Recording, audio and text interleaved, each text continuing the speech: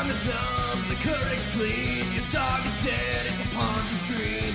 Ponzi screen, Ponzi screen, because it's just something to do. You guys, how you guys doing? You guys good? I'm good. It's Memorial Day.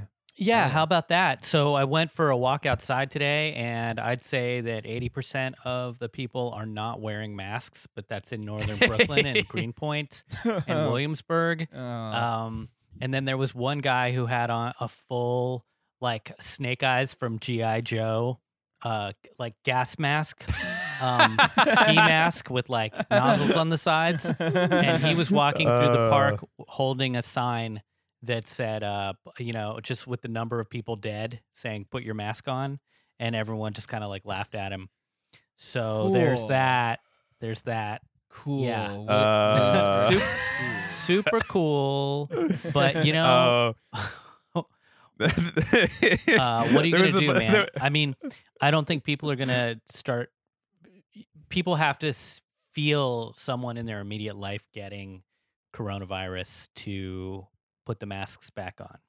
I've lived in Williamsburg for almost a year, and I think that it is the most brunch neighborhood in New York City. Like, it is brunch. Williamsburg is brunch. Like, I mean, obviously there's neighborhoods like the Upper West Side that are very brunch-like, but Williamsburg is just like brunch, and that energy really reminds me. We're just like, someone shows up and is like, you're killing people, and everyone's like, we're at brunch, fuck you. Like it just feels, it's nice. Yeah. It's a nice neighborhood. Yeah, there is like I said, I mean, it was a lot of beautiful people not wearing masks, like, just playing soccer on the field. hacky sack stuff. Yeah. The hot new look these days is not wearing a mask, but doing something like this. People can't see this, but just sort of like putting it just below your actual mouth, so it's sort of like a totem to your ineffectiveness. Yeah, there were chin strap masks, definitely. But no, I wouldn't say that people didn't own masks. They were just wearing them like handkerchiefs on their ankles or arms, not covering their faces. What do you guys think of that performance art lady, the very skinny white lady who like has those medical masks all over her body except for her mouth? Wait, what? I never saw that. What is that? That's great. So there's this performance artist lady who like walks around like Targets naked, and except she's got medical masks like strapped in such a way that they're like shaped like a bikini, and they're covering up her little boobies, and they're like on her arms like little bandanas, but they're not around her mouth or nose. Yeah, I thought that she was. I thought she wasn't. I didn't know she was a performance art lady. She seemed like somebody Fox News would pay. I thought like Maria Abramovich just wanted a nice walk outside or something like that. I don't know who paid her, but that's not to say that she's not doing something that is expressing themselves. And so that they could be a performance artist for evil. When you were talking about the guy with the G.I. Joe thing walking around like the McCarran Park area, the first thing that popped in my head is just somebody dressed up like Scorpion ripping people's heads off when they're not wearing masks, or Reptile, or the other guy. Yeah, no, he definitely was like a virtue signaling Mortal Kombat character. Like if a Mortal Kombat character like made love to a free hugs guy from Union Square, it would have been this guy. Get over here. Finish him. Yeah. Finish him, and then he slowly dies of coronavirus over the course of 2 weeks. Yeah. Finish him, and then he sends him like a petition. Yeah, so you guys ready for wave 2, boys? Ready for the second wave? Dude, I've been out in the streets per usual doing delivering, and all I can say, the point that I am at right now in terms of just sort of like comfortability is just sort of like, man, I just hope everybody in New York already got it, because whatever's gonna happen is just sort of like whatever's gonna happen. I just got a like, test, and I tested negative, actually. Oh, I'm a little virgin boy. Yeah, a sweet little unblemished lamb. Yeah. Yeah, and that way, people in that sense, I'm kind of like the Virgin Mary, and among many other ways. You're like a pair of shoes still in the box. I'm like those little baby shoes that never got worn. Yeah. Yeah, that's there's every once in a while a comic comes up with a joke that's like that, the for sale baby shoes. My friend Steven, he came up. Are you calling me? Yeah, Danny? No. Somebody will come up with it, and he came up with it where it's just sort of like instead of for sale baby shoes never worn, he did for sale baby shoes feet included. Which I very much appreciated that. That would crack me up all the time. Shout out Steven. What if you said baby included? Then you'd get a baby. That'd be a nice little baby. Wouldn't that be sweet? I fucking hate babies, man. All they do is shit and like die if you don't take care of them. If a baby showed up on my doorstep and it was wearing nothing but shoes, I'd roll my eyes. I'd be like, "What? I've got to adopt this hype beast." Yeah, just like a fucking performance artist, man. Put a mask on. This baby came up to me in fucking dead stock Kanye Nike Yeezys before he moved to Adidas, and I was like, "What's going on here?" Oh, yeah, fucking babies. So, guys, how's everybody feeling then? I told you a little bit about this. I walked around outside and saw people with no masks on. Yeah, I'm okay. I'm low energy right now. I don't know. It's just like I went driving today. Driving around Manhattan was really, really fun. Though, sure, was it like I Am Legend? Yeah, it's like straight up. We were like listening to reggaeton and like driving on the Queensboro Bridge and then like through Central Park, and it was fun as shit. I think it made me tired. That's how much fun it was. I'm like zonked from racing. It was cool. Why did you drive a car into Manhattan? Even in like it's not very busy time. Like what demon possessed you to fucking bring a vehicle into the borough of Manhattan? Ugh. I shouldn't have. What were you doing? I shouldn't have brought up a car to Danny Feltz of all people, the hater of the automotive vehicle. Doesn't it cost money just to bring a fucking car into Manhattan?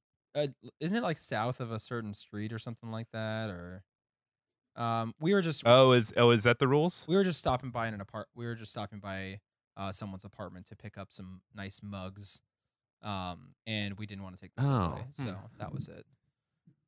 Dude, the subway's still great though. You can I swear to God, I took the L train from Union Square to my place the other day at 5:30 p.m. and there were 4 people in the damn car. So is the L fully operational right now? Is it like open and cool? There's no weekend schedule or anything? There might be a weekend thing. I think they are doing something, but it's still functional. I will also say, David, as far as congestion goes, and this is my personal opinion as a cyclist, I think things are sort of getting a little bit more back to normal, I would say, for everybody who doesn't live in New York, because I was delivering on Friday, and even though it was the beginning of Memorial Day weekend, there were a lot of cars on the road, a lot more like it was before. I wasn't able to be as crazy, just moving and grooving everywhere. So I would say it's actually, I would say we're back up to medium at this point. Ooh, yeah. Were the cars wearing masks? No, the cars weren't wearing masks, but that's another area where people do this thing. They have the chin strap. Where they'll keep the mask like this inside their car. I would say if you're in your car, you don't have to wear a mask. Yeah. You could take it off when you're in the damn car, Yeah. Yeah, the mask is mostly to protect the Adam's apple when you're driving. Yeah. Yeah. Little seatbelt Yeah, for your just neck. in case. Yeah. But also it was the beginning of the Memorial Day weekend, so that's like an intensely busy time regardless of a pandemic or not, so it's hard to say exactly how accurate that was, So what we want to do is sort of forecast a bump in infections coming about 10 to 14 days from now. You're thinking so? That would be yeah. That could be possible.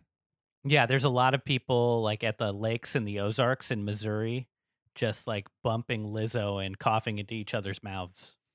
God. That was. You guys saw that? You got. Oh my God! It's like. Oh man. I think it's important to clarify that was disgusting, like coronavirus, like with or without. Like that's it. Like we should all recognize that was a hideous scene.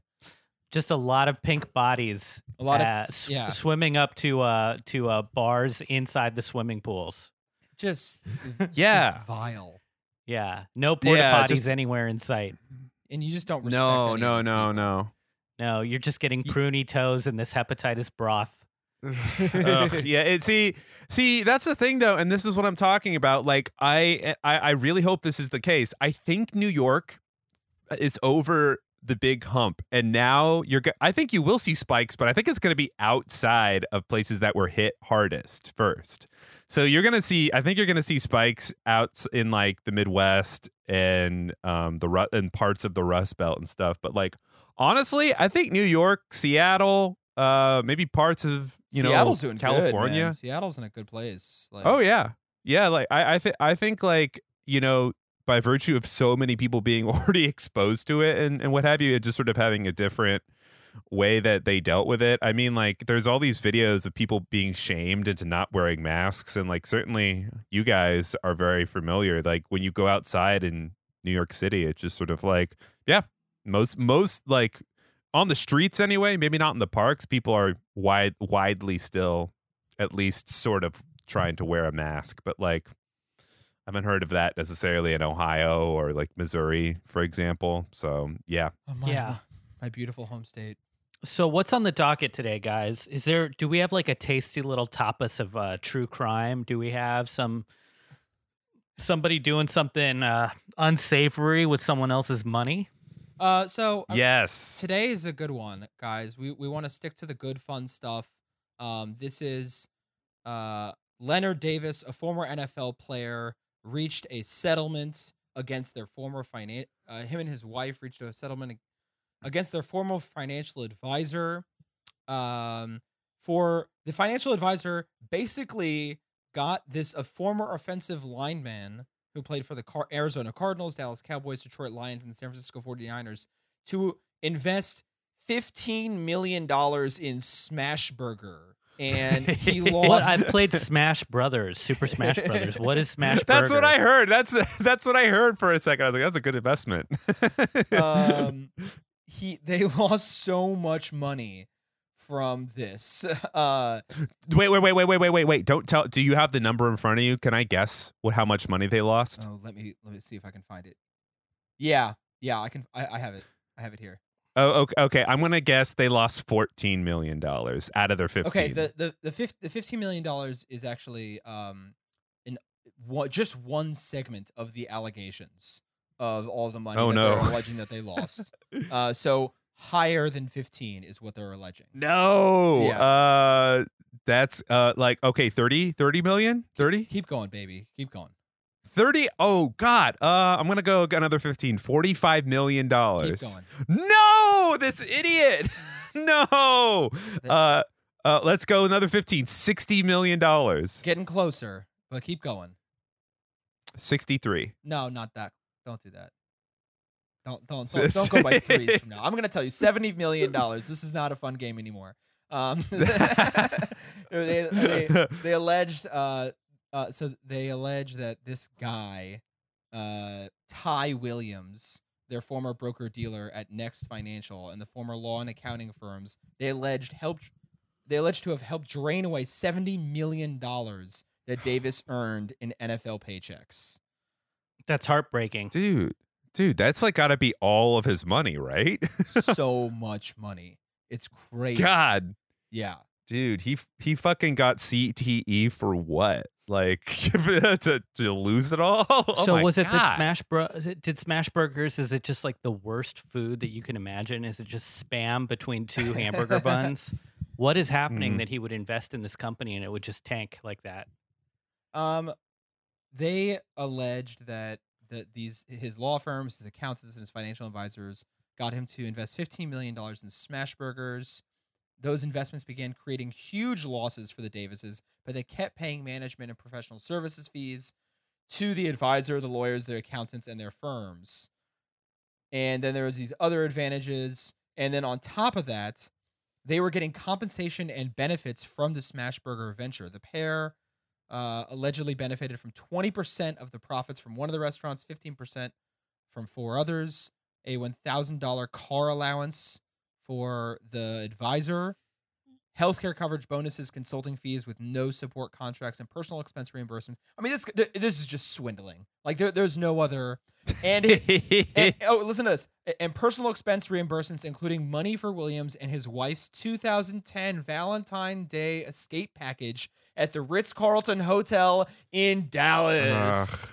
In Dallas, Texas. I mean, that's in the rider horrible. though. Everybody gets to have a getaway to Dallas. That's one of the most erotic cities in North America. This city is fucking wet. Yeah, you if cannot... you can't make it to Dallas, you go to Dallas BBQ and you get those frozen marks. Actually, Yeah. Debbie Does Dallas was kind of a kind of like the civil rights movement for Dallas sex scene. You know, just like it was really a trailblazer in making people feel the eroticism of Dallas. That is, you know, Yeah. this was the first thing. It was Debbie was the first sex icon of Dallas. And if you don't feel that raw erotic power, just go to Fort Worth. That's a dry city right there. Yeah, man. So they just settled. So that's good. That's good news. You know, I'm happy to hear. I like to hear some of these small, like little petty crimes. I think this is beautiful. This is what it makes. This is what makes America great. Is just petty fraud. But clearly Leonard Davis, a hero in the minds of all three of us. We're all big football fans, especially we're really big fans of the Arizona Cardinals, all three of us. And so it's important for us to kind of get this guy to have his piece. And I think he's going to get it. And, you know, big ups. Do you know if he like went to a Shake Shack one time and was like, "Oh, I really love Smashburgers," and then that just did that, or was he passionate about the hamburger? Like, what? Why? Is there any information? I think what happened was this guy was investing in Smashburger franchises, saw that he had a rich client, and said, "I'm gonna get this guy to be an investor in my Smashburger franchise." And then the Smashburger franchise cratered, and Davis lost all his money. The football player lost all his money. Dude, okay, you know what? I don't have any sympathy for this guy anymore, all right? Because I know this fucker like came up to him and was like, "Davis, buddy, my man, all right, I got a fucking investment opportunity for you today. You're going to make twice the amount of money that you normally would." Blah, blah, blah, blah, Danny blah. is dancing and right like, now. I just want everyone to know he's dancing in his Yeah, chair while yeah. he's doing this imitation. Okay. I'm just doing like, "All right, you're going to make all this money." Yeah. And like the guy was like, all right, whatever.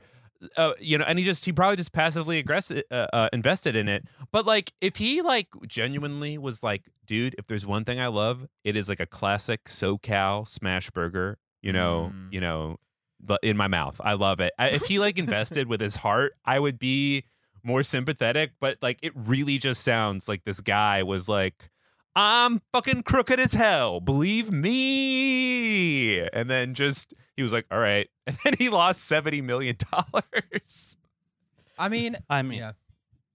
It's just so much because I want to see the in-betweens. Like we need, oh, by the way, we just need 3 more million, and then we're going to recoup. Yeah, I mean, obviously when you first invest in something, there's going to be it's a U-shaped curve, okay? You're going to see a big drop, and then it's going to flatten out. But then we're going to pull out of this tailspin, buddy. Mm-hmm. Yeah. 5 more million. Exactly. It's like podcast listenership.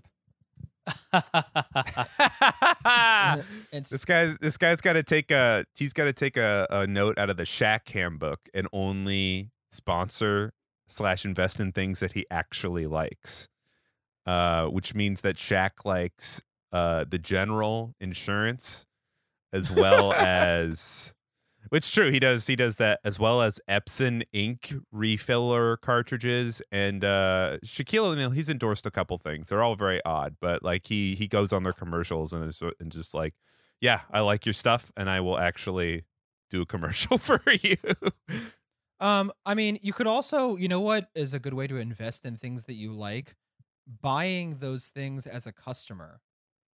Just a thought. Like you could just go buy a Shake Shack burger or a Smashburger all the time, whenever you wanted to, and you're not going to lose $70 million from it. Yeah, and you're gonna get a burger. Yeah, man. Like you get the thing you want. Yeah, it's like I just like the idea of someone being like, you know, I really want to open up my own restaurant because I just want to be able to go in there whenever I want and get whatever I want. And it's like, okay, you could also just go to that restaurant and do that. Yeah. Like you could just, why do we have be to? A customer? Like, yeah, I'm very proud of my investment, and I think it will create some serious dividends in the future. The dividends. I mean, burps. Oh, yum. So good. Yeah. Moving on. I do. I feel a little bit bad for him. I mean, who knows what this guy's condition is. But he might have CTE. He may have fucked up his body, and this guy's a gladiator, and then he gets totally ruined like this based off some. Actually, smash burgers are pretty good. Honestly, I think that's the most poisonous thing of all. Is that a smash burger? I don't know if you guys have had them before, but they're actually quite good. No, Yeah. I've never even heard of it before this, honestly. And I know I looked it up. There's a couple in New York City, but at first I thought, what is Smashburger? It just sounds like a company whose mascots are crash test dummies.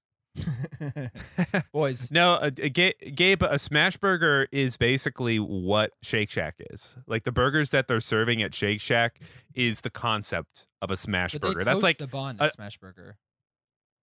Do they toast the bun? They toast the All bun. I know is that the burger, instead of being like a Wendy's where it's like very manicured and like the sides are like completely square and everything like that, a smash burger is literally when you take the ground beef and you kind of like you sort of smash it so it comes off it splinters. Were you saying that Wendy's off the was side. manicured because Wendy is a woman? Is that why you were saying that, Danny? Yes. No, I'm saying that because Wendy comes in and she specifically she paints the burgers with like nail polish. Wow, that's pretty messed up. Yeah. I know. They are square, which is a weird thing about the Wendy's burger. I liked my smash burger. That was the whole story that I was trying to say. I liked it when I had it. I also have not had it since the first time I had it, which was almost 10 years ago.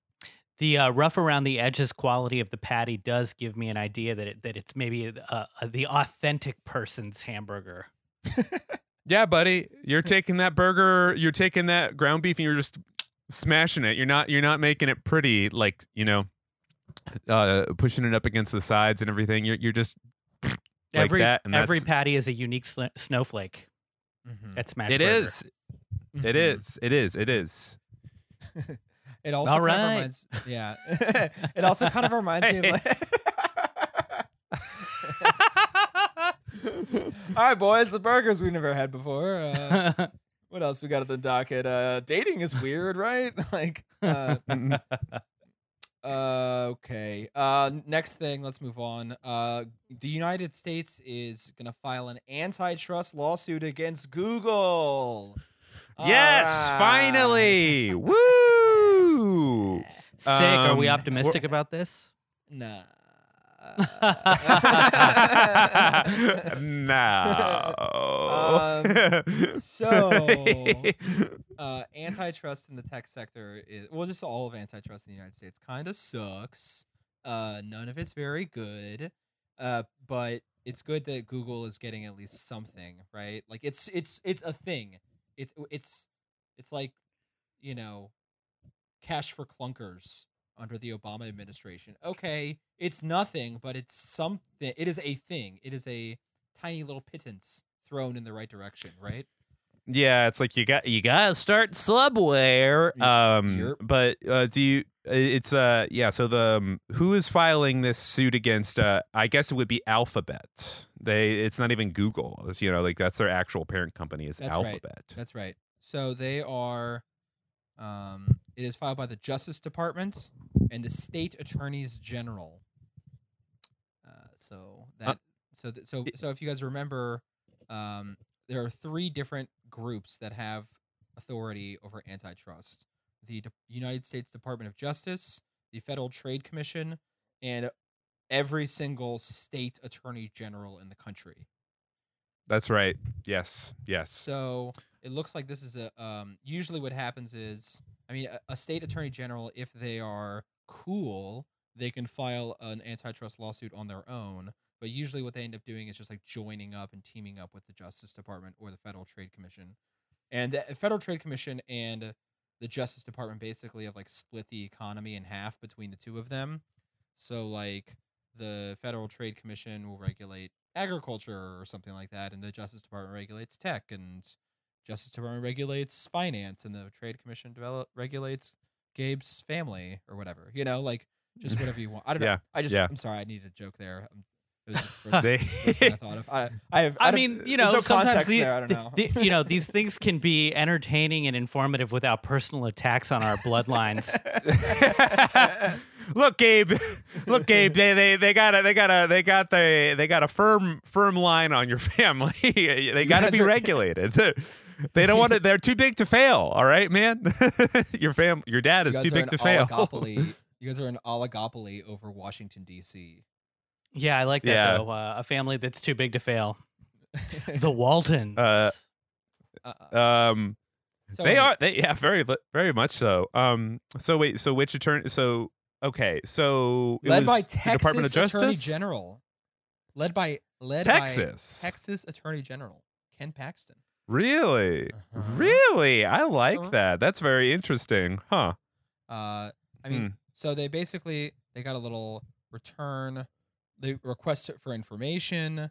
This is like all sort. Yeah, I mean, I'm surprised that it was Texas, honestly, but I guess they don't have a lot of money in Texas, so Texas can go after them, right? Like, if it were oil, then the Texas Attorney General probably wouldn't go after. Which is like the most ironic thing about it is what you're supposed to do, and why all the states have antitrust authority is if your state is experiencing too much monopoly in its one economy, then the state attorney general has unilateral authority to file an antitrust lawsuit, right? So like if there's only one hospital in the entire state of Alabama because all the hospitals got bought by Gabe Pacheco's family, then you all of a sudden have to then the attorney general for the state of Alabama could file an antitrust lawsuit against Pacheco hospitals, you know, and break. Yeah, the roll tide v. Gabe.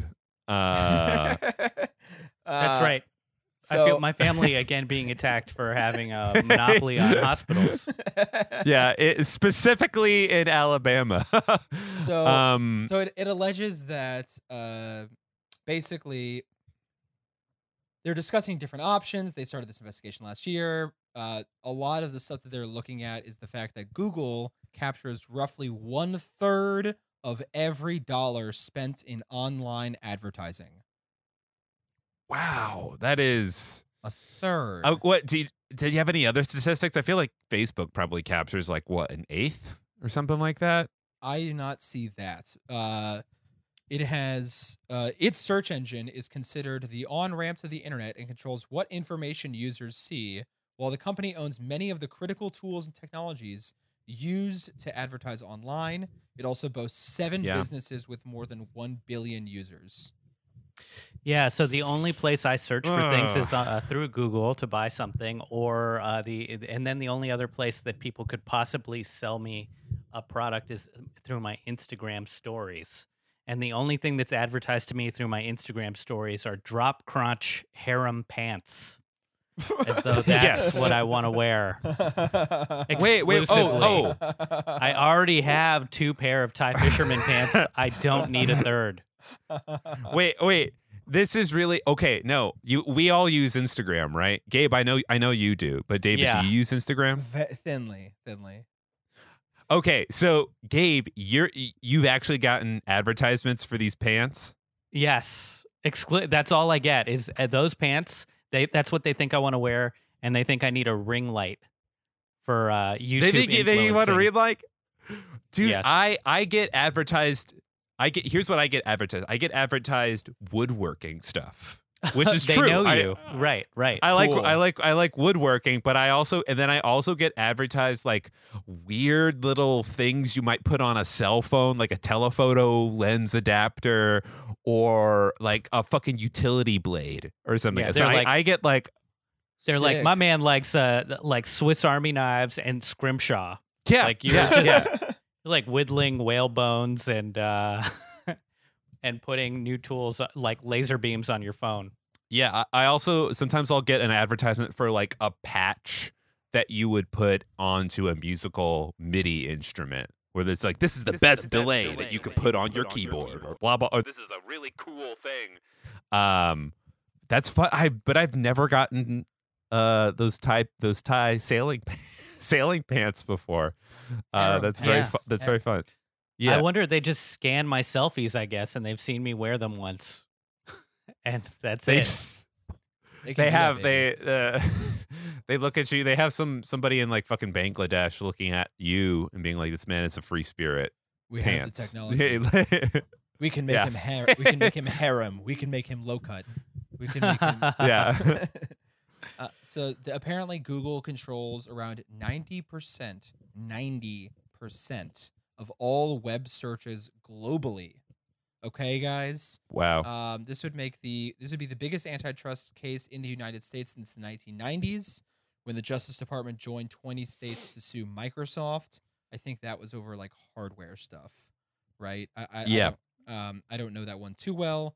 I would love to learn more about Microsoft. I think that there's some really weird stuff that Bill Gates did to get Microsoft going. This is all stuff that is, if I say any more, then I'll probably be subject to a defamation suit from the Gates Foundation. I know that they're active listeners to our lawsuit, to our podcast. Well, yeah. Gates was really good friends with Jeffrey Epstein, and he stole the idea of the mouse from Xerox. God damn it! So those are the two things I know about Bill Gates. He loves Jeffrey Epstein, and he loves stealing tech ideas from Xerox. Do you guys know about his high school, Bill Gates' high school? No. He actually he's got webcams all over the high school that he sponsored. Well, I grew up probably 6 miles away from the high school that Bill Gates went to, Lakeside, I believe it's called. Oh shit. I grew up very close to where he grew up, and Bill Gates, when he was growing up in the 60s and 70s, he went to this really, really well off high school. I believe it was called Lakeside, and they had access. I know he had access to one of the first computers ever, the big boxy ones, you know. Yeah. So like he got access to those computers. I think either at Lakeside or by being able to access them through the University of Washington. And this is as like a 15 and 16-year-old.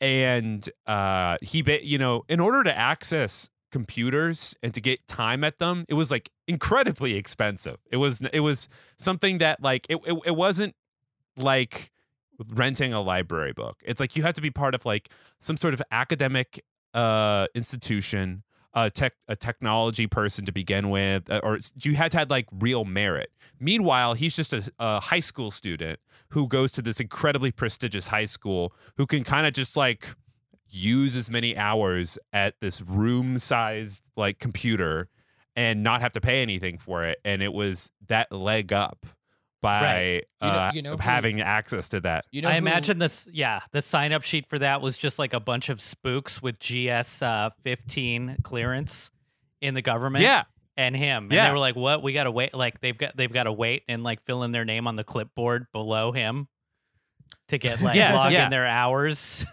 Do you guys know who else? You know who else used their influence to gain access to highly difficult to reach things in different high schools? It was Jeffrey Epstein. Actually, did the same thing. So. Woo! He was. Wait, what did he? Did he teach English? What did Epstein teach again? Yeah, he was a high school teacher right, and then he became like a quote unquote hedge fund manager, which was basically a blackmail money laundering, like a pedophile blackmail money laundering device, which is 3 words together. You didn't know that you could make those 3 words together work, but Jeffrey Epstein was able to make those 3 words together work. And for that, we are all grateful. He's like the top chef of pedophilia.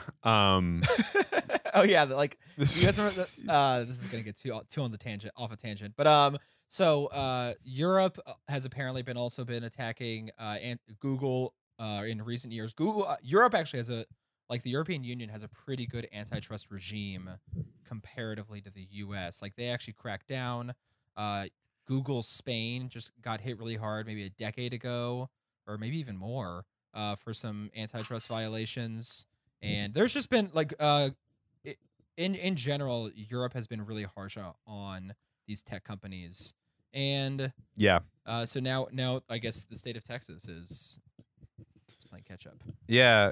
Google Spain, Microsoft tried to buy a piece of fruit at 2 p.m. while everybody was taking a siesta, and Spain was like, this is a bridge too far, my friend. You are fucking antitrusted. I love that. But your entire search engine has to take 3 hours off in the middle of the day. It's mandated. Yeah, just for every drink you buy, you get a free Google search at this we call Google Spain tapas. Yeah, no, it's just that they just turn the Google Doodle into a hammock from 1 to 4 p.m. every day, and then there's just nothing. There's just nothing there. Yeah, no, Europe actually has been much more harsh on them. So we should absolutely follow their lead. I mean, if I were to conservatively guess, I would still say they're all still moneyed interests that are very much indebted to them, but they're still leagues better than what the United States has actually done. Also, antitrust is we are a lefty podcast. We have to remember that antitrust is a fundamentally capitalist punishment, right? They are saying there's not enough competition, and we are going to preserve competition within a capitalist system. When you get to a certain point where you have one company that is controlling 90% of all search in the world, you should start thinking about nationalizing a company instead of trying to break it up. When you have something that is it's basically operating as a utility, this is when the concept around nationalizing an industry or nationalizing a company, I think, is a very reasonable conversation. And I think we as leftists should be always kind of being look, antitrust is a nice thing. It seems okay. It's preventing an excessive accumulation of private capital, but also let's just fucking nationalize Google, man. This just seems it's a utility. Why should we nationalize the railroads? That was pretty good when it worked, right? Yeah, no, I see that logic, and it still lets small businesses continue to flourish, at least choice and diversity, because all you're saying is that with Google, we've got this one billboard company that's better than any other billboard company. Yeah. Let's just make the billboards part of the public. Right. You know what you know what you do? Say I'm Dr. Anthony Google. I own Google. I'm very resident. I'm very hesitant I'm very reticent to sell my company. You know what I do? United States, I'm the United States government. We're gonna nationalize Google, and we're gonna buy it from you for $1 trillion. How about that? That sounds pretty cool. You get to be the first sale of something for $1 trillion goddamn smackaroonies. And, if an entrepreneur is by nature an entrepreneur that cannot help but grow and win and grind and succeed, then they can start over again in a new industry, or start over with a new project. Right. Yeah, dude, I personally find Jack Dorsey to be very repellent. But after he was ousted from Twitter, because he was being repellent, he then went out to found Square, the fucking cashless, card reader companies. I mean, it's just sort of if you're working by their logic, just be yeah, don't you want to be fucking better than this fucking freak here? Yeah. Come on, dude. We'll let you innovate. Yeah, we'll let you. You know what? We'll let you keep $3 million, and you use that small loan of $3 million to go start your new company, all the connections. You're like you're a national hero. You can do whatever you want, and with all the connections and fame and popularity, and everyone loves you. Go do that, and we're gonna take over your business because you just won capitalism. Congratulations, and now it's communism. And I think that that's the victory of capitalism, is just turning a complete monopoly into a state-run institution and having it be decommodified. It seems. I think they would be happy. I think that the capitalists would love it. I think that they would. Everyone wants to, like, you know how, like, when you go to these, like, ridiculous, like, you hear this corporate lingo stuff, like, everyone is quoting, like, you know, I have a dream that we can all buy Tide cleaner products this Thanksgiving. Like, they're always quoting Martin Luther King. They always want to be aspirational to, like, a higher good for their, like, petty, crappy products. And this would let them do that. This would let them feel like they're a part of something bigger than themselves.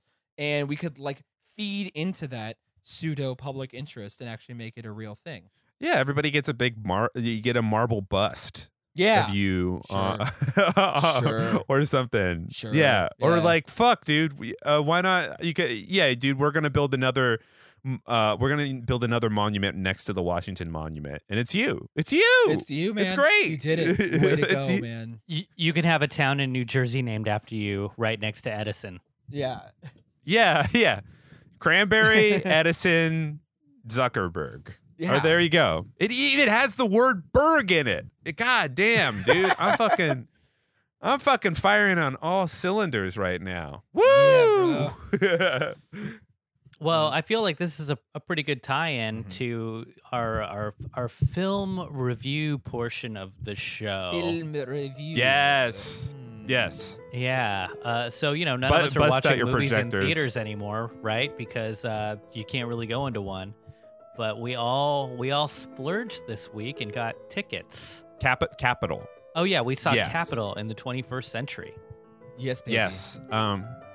Yeah, they actually were doing a fun little thing. I thought it was kind of nice on the website, just for anybody curious. You can go on there and they're like, yeah, you buy a ticket through here, but you can support whatever, like, theater that you want it to go through. So I actually picked a nice independent theater in Seattle that my ticket money went to.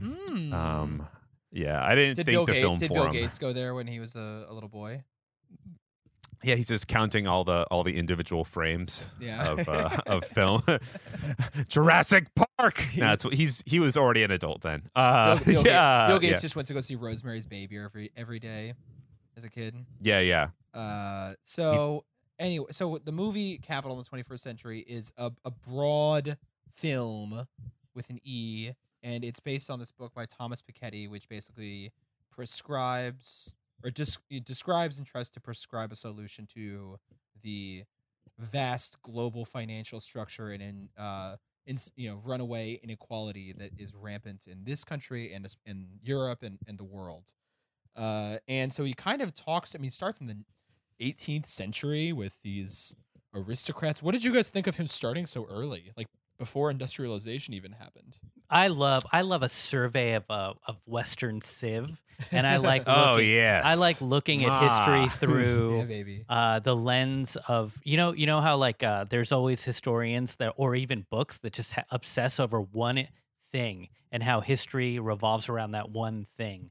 Like the book Salt is all about the history of salt, or cod, the history of fishing the Atlantic, and this Yeah. was looking at history through a very reductive but very informative lens of just capital, like money. Where did money exist?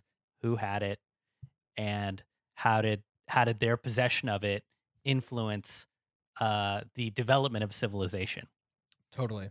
Yeah, he was really he did something that I think a lot of documentarians can often falter, which is sort of like their mission statement / this is what I'm gonna do during this movie. Like at the very beginning of it, he showed like this animation of just sort of like, this is where we start. We're going all the way back from like cars to trains to trolleys and stuff like that. And you see like this animation showing like the cityscape of New York sort of turning back into plains, and then like, oh, now we're in fucking the French Revolution, and this is what the Gilded Age was. Yeah, I mean, look, if you're gonna do a documentary and you got shitty animation, fucking start over, my man. You gotta start over. But like that's like the key to any good documentary. It's like you have to have your graphs in order. And what have you, your visual elements. But this movie was, great. It did a fantastic job with the visual element of it. So it was directed by Justin Pemberton based on this book, Capital in the 21st Century by Thomas Piketty. I tried to read that book when it first came out. I was a senior in college. And boys, it did not have as good of animation as the movie did. I'll just say that. Yeah. Well, it didn't have a Lorde soundtrack either. No, it did not. It's about seemingly a 700-page book. It has a lot of like calculus equations. I shit you not. And it is translated from French. A lot of thick gravy.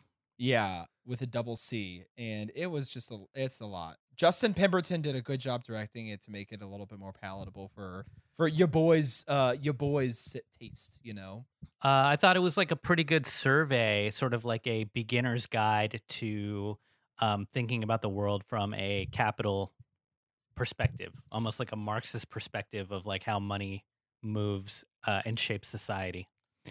There are a couple.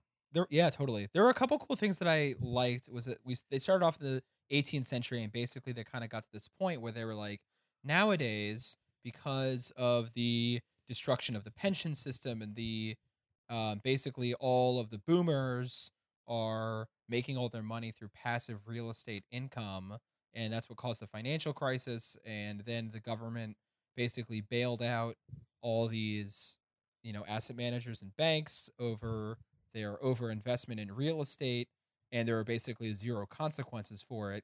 He was basically bringing it up seemingly to be like, we're basically back on the 18th century in terms of property ownership.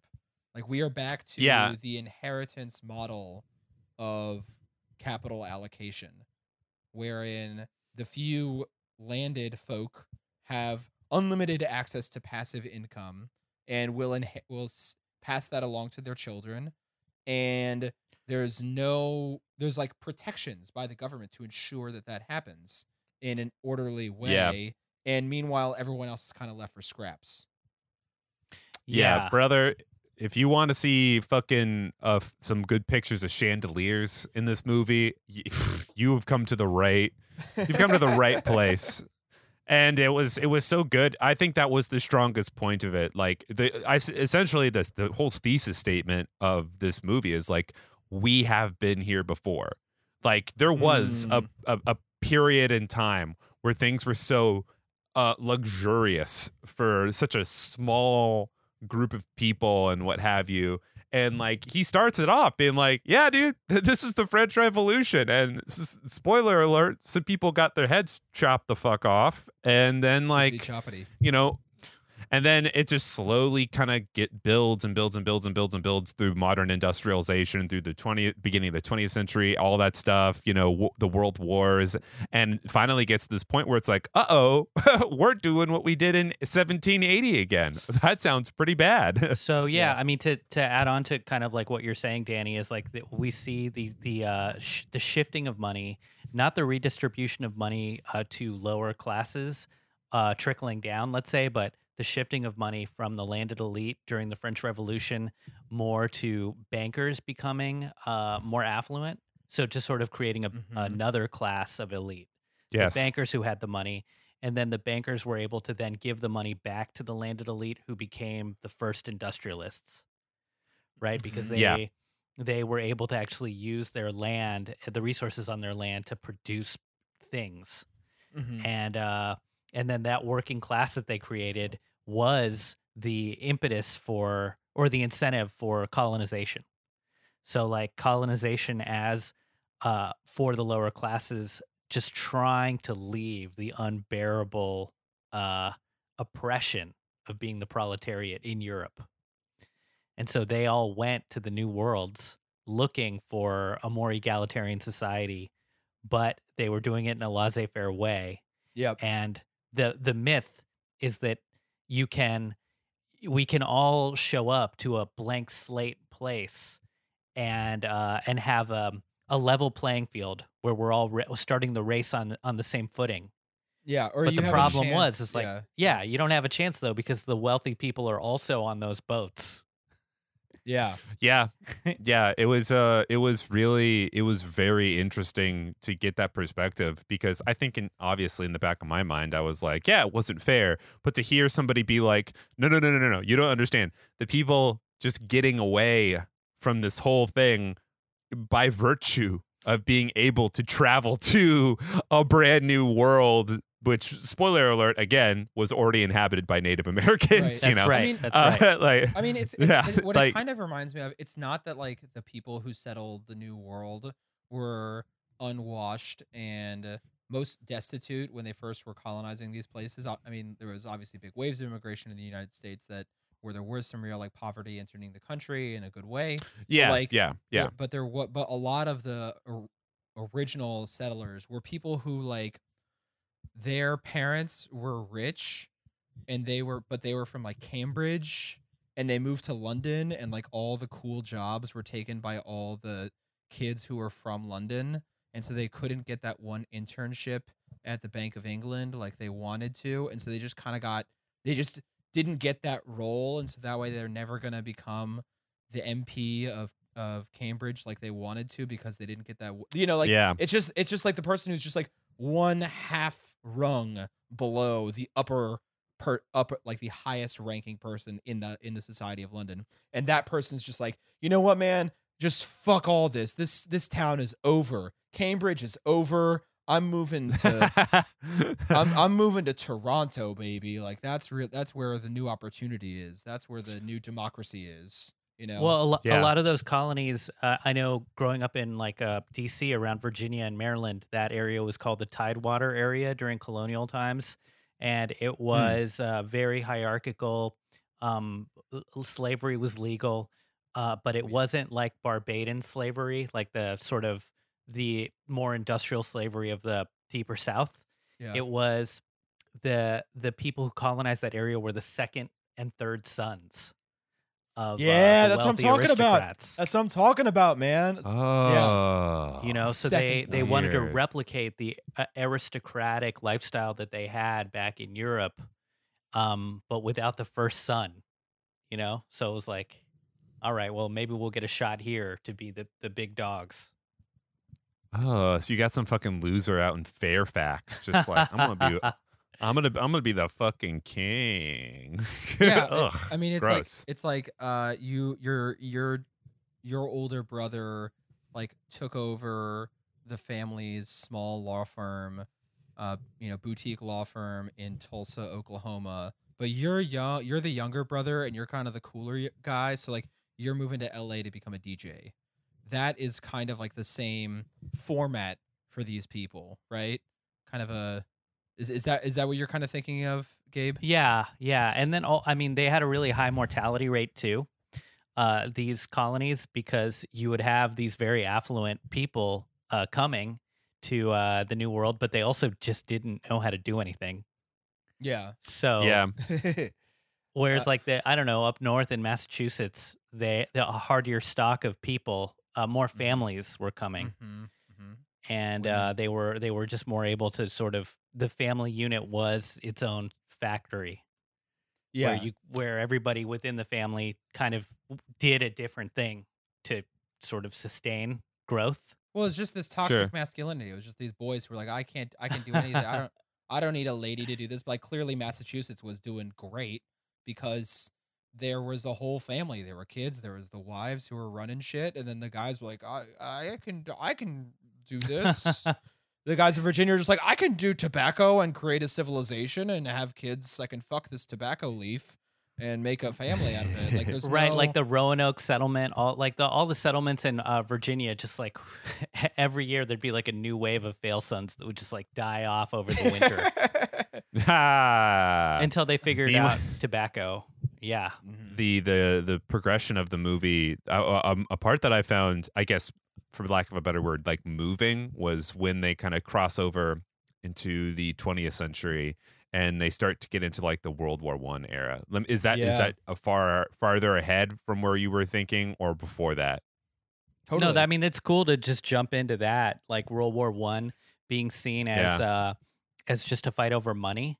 Yep. And I like these ideas of, look at reducing wars to, forget the ideology behind them, forget the nationalism.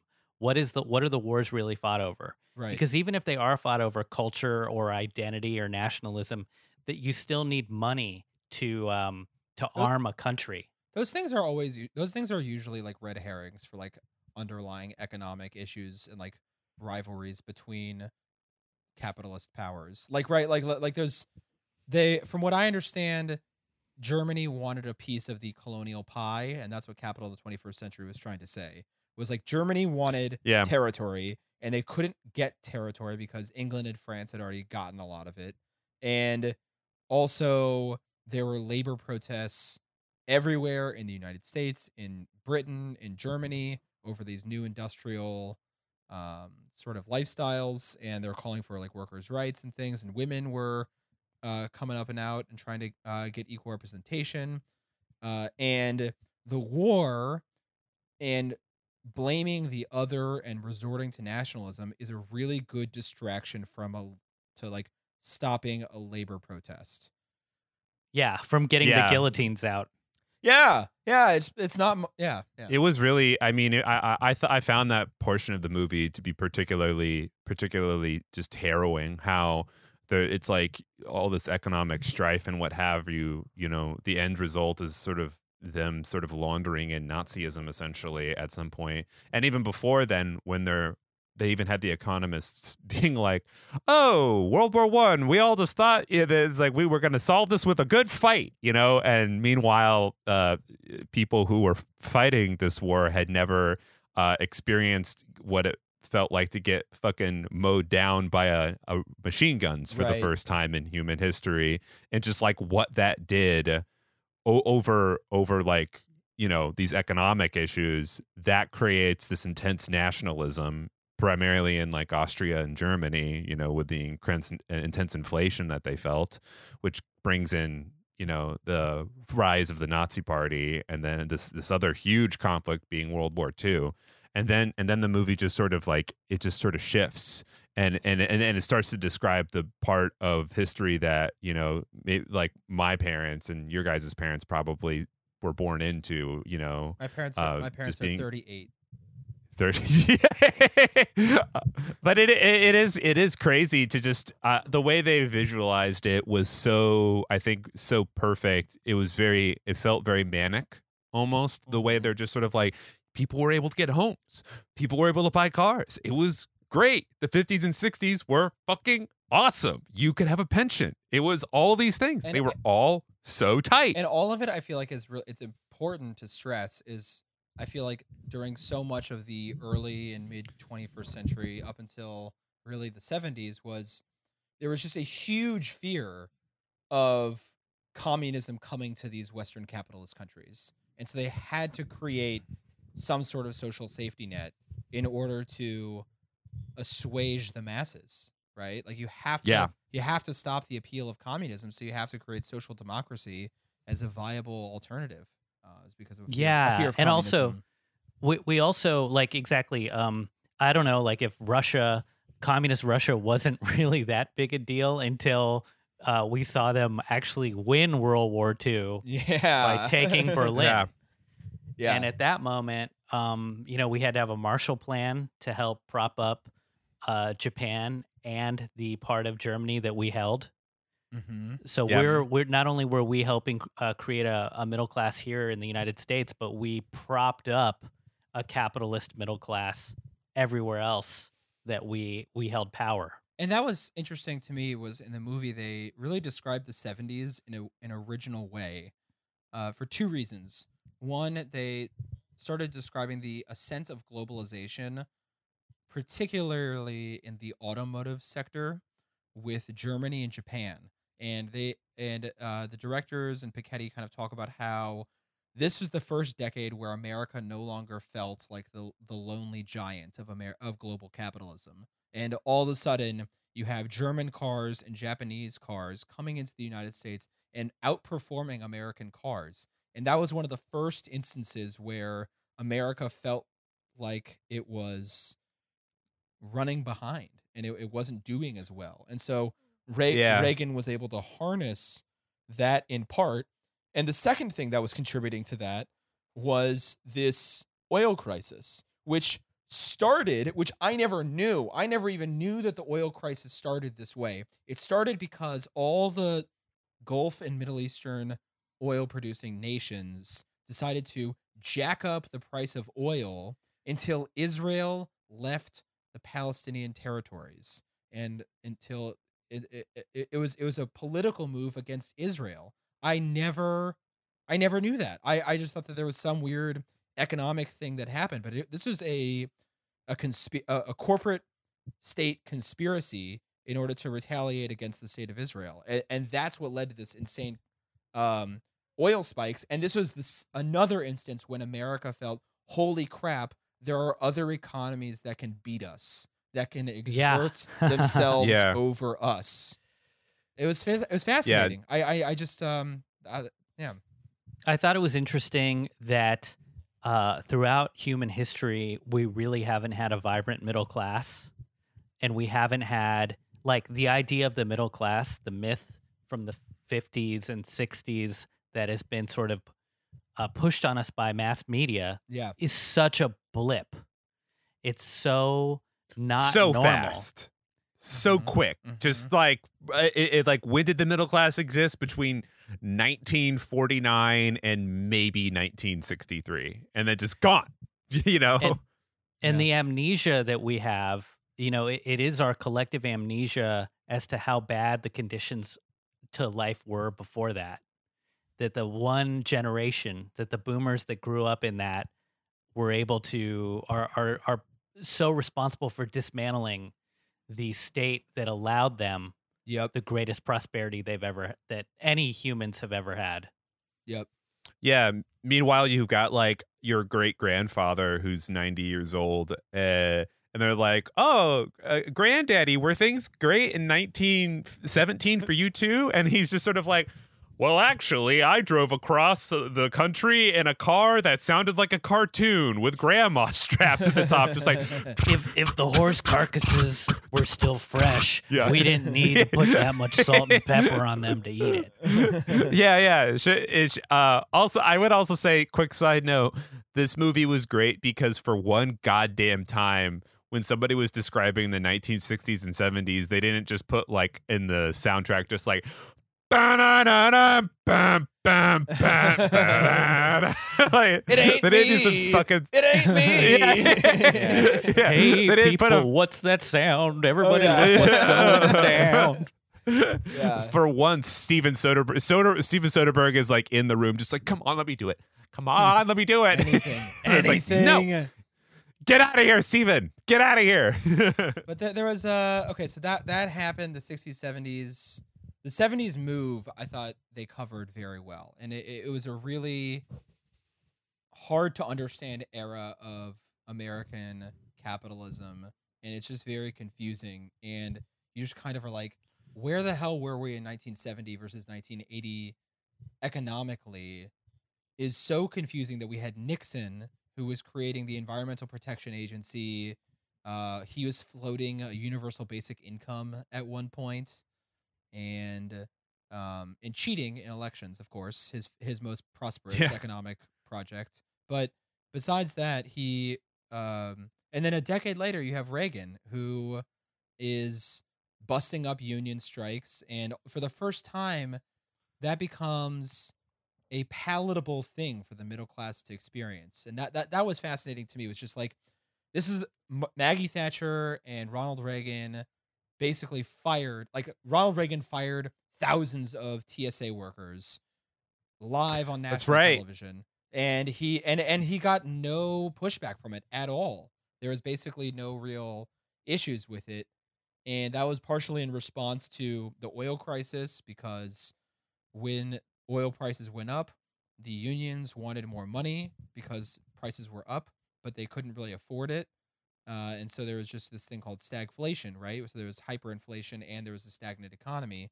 And people were just so mad about inflation that they were like, you know what? Let's just dismantle the entire social democracy that we've created over the past 40 years that's created this egalitarian utopia. And they just abandoned the whole thing because inflation is going up and oil prices are high and Jimmy Carter wants to have solar cars. Like I don't know.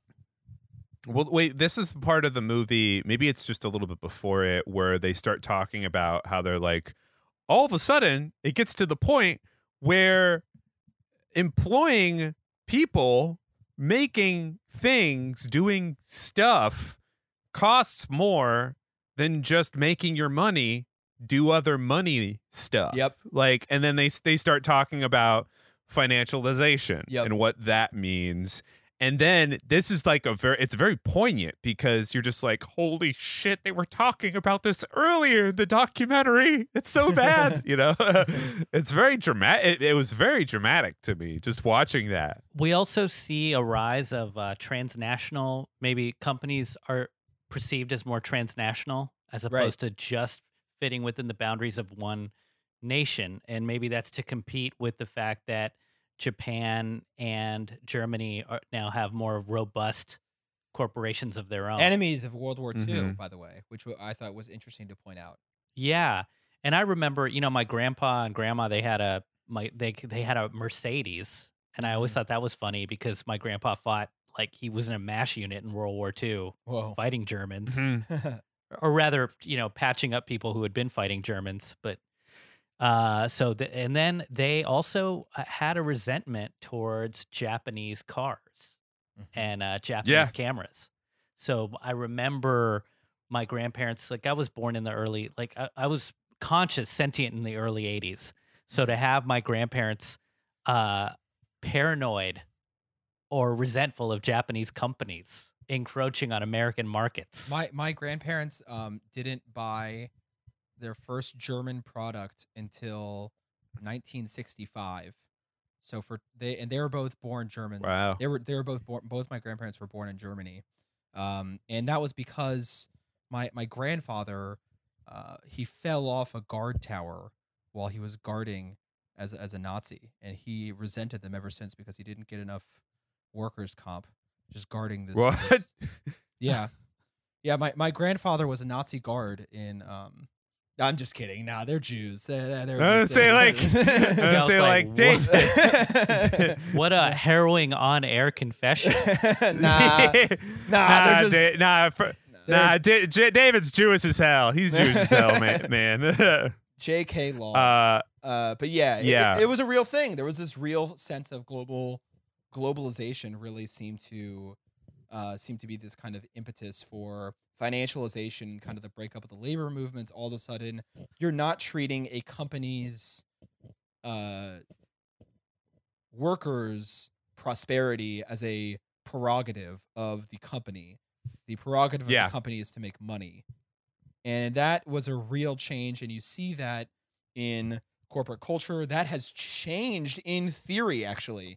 Since last year, there was this very influential letter that came out in the financial sector that said that profits are no longer the sole prerogative of businesses. And these were like leaders from titans of global industry wrote this letter, and it was on the front page of the New York Times. It was maybe last August or September.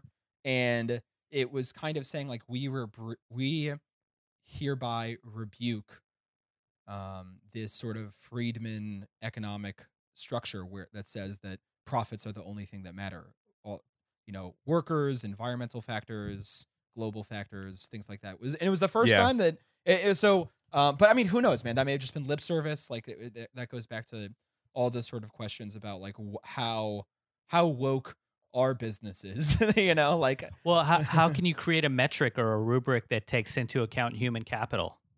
Rather than I just think of it as like, watching The Wire, like Marlowe is the final evolution of capitalism, like where you're streamlined and you're like, all we're thinking about is the profit. How do you go back to putting a heart, having a company with a heart?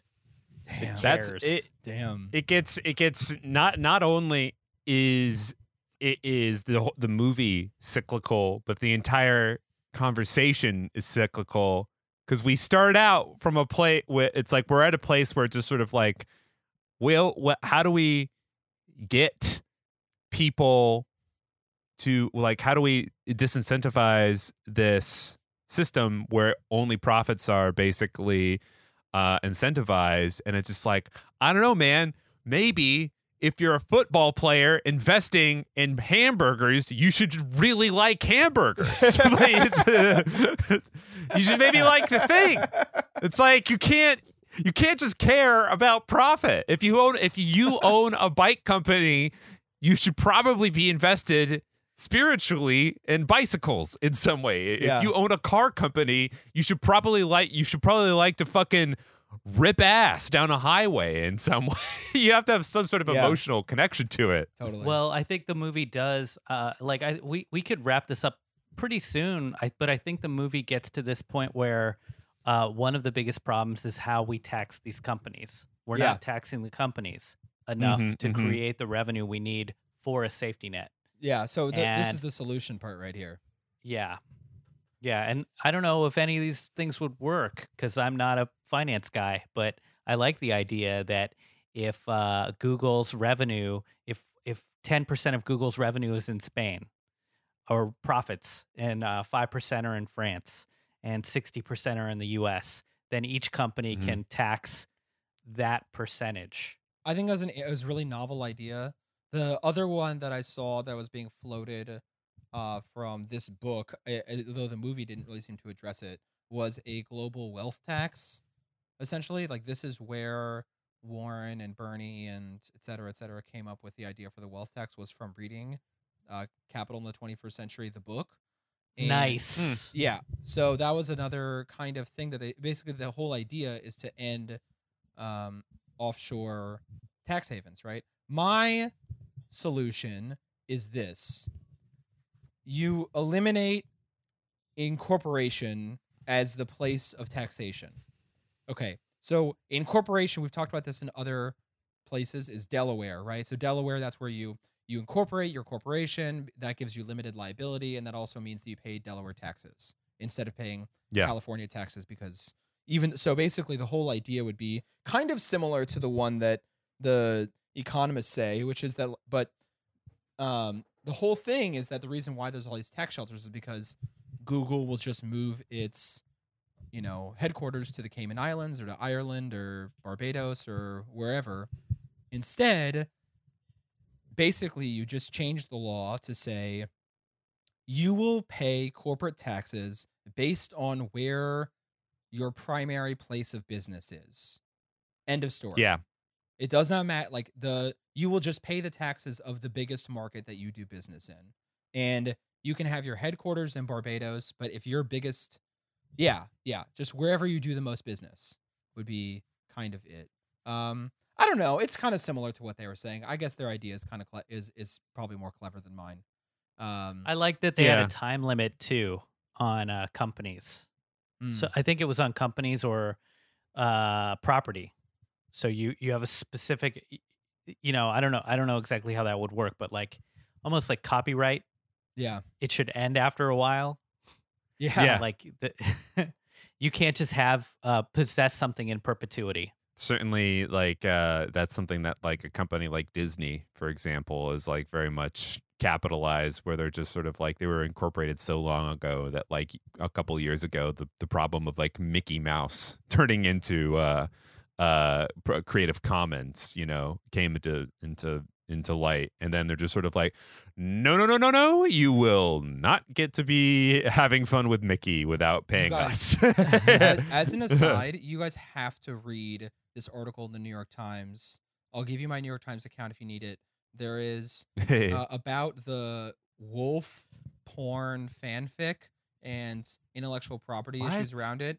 All of you guys, everyone who's listening needs to stop listening to this podcast right now and go read this article. It is the craziest shit. It is about wolf erotica fanfic and copyright issues in it. It's the crazy. It's beautiful.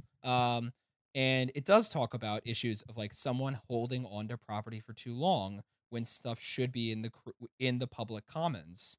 Like wolf sex in the wolf community is a very particular thing, and someone was trying to copyright how wolves have sex and be the sole author in being able to use how wolves biologically have sex in all their fanfic. And that, I think, is messed up, and we need to nationalize and make free to the public good the right of wolf sex descriptions in these fanfics in the same way, in the exact same way. And I believe it. That's my and that was the point of Capital in the 21st century. Overall, I would say I very much enjoyed this movie. It was a very beautiful movie, I thought, visually, and I would highly recommend anybody in quarantine and what have you watching it. And also, as a side note, we all watched Michael Moore's produced movie a couple weeks ago, and we talked about it with Kate last week about how it's an incredibly dismal movie. How that it's incredibly dismal. It is incredibly it is at this point outdated, and it was very much kind of made with a sort of false premise in mind. But somehow the Capital in the 21st century, it was like oddly uplifting. Like they very effortlessly sort of swept it in a positive light by the end of the movie, which is just so much more, effective than showing an orangutan dying. Essentially, which that was so sad at the end. Oh my god, that was so fucking sad. Oh, I mean, I get what you're doing, but god damn it, Yeah. I mean, you got to put some pictures of yachts in a movie to like lift my spirits, and I want some Lord in the soundtrack. I want to feel royal. Yeah, it was good. It was good. I'd recommend it for anybody. And like I said, right now, if you go on like Kino's website, you can watch it. Kind of in the same way that like other new releases are being watched, and you can even donate your portion of your sales to whatever independent film cinema it would normally go to. So you kind of have a bit of agency if you want to be a consumer like it. So in that way, if you want to have a consumer choice. One last thing on this, and I think it's important to note, is that at the nowadays, I think some people are paying attention. We have people like Jamie Dimon saying that he wants the post-coronavirus economy to be more egalitarian. And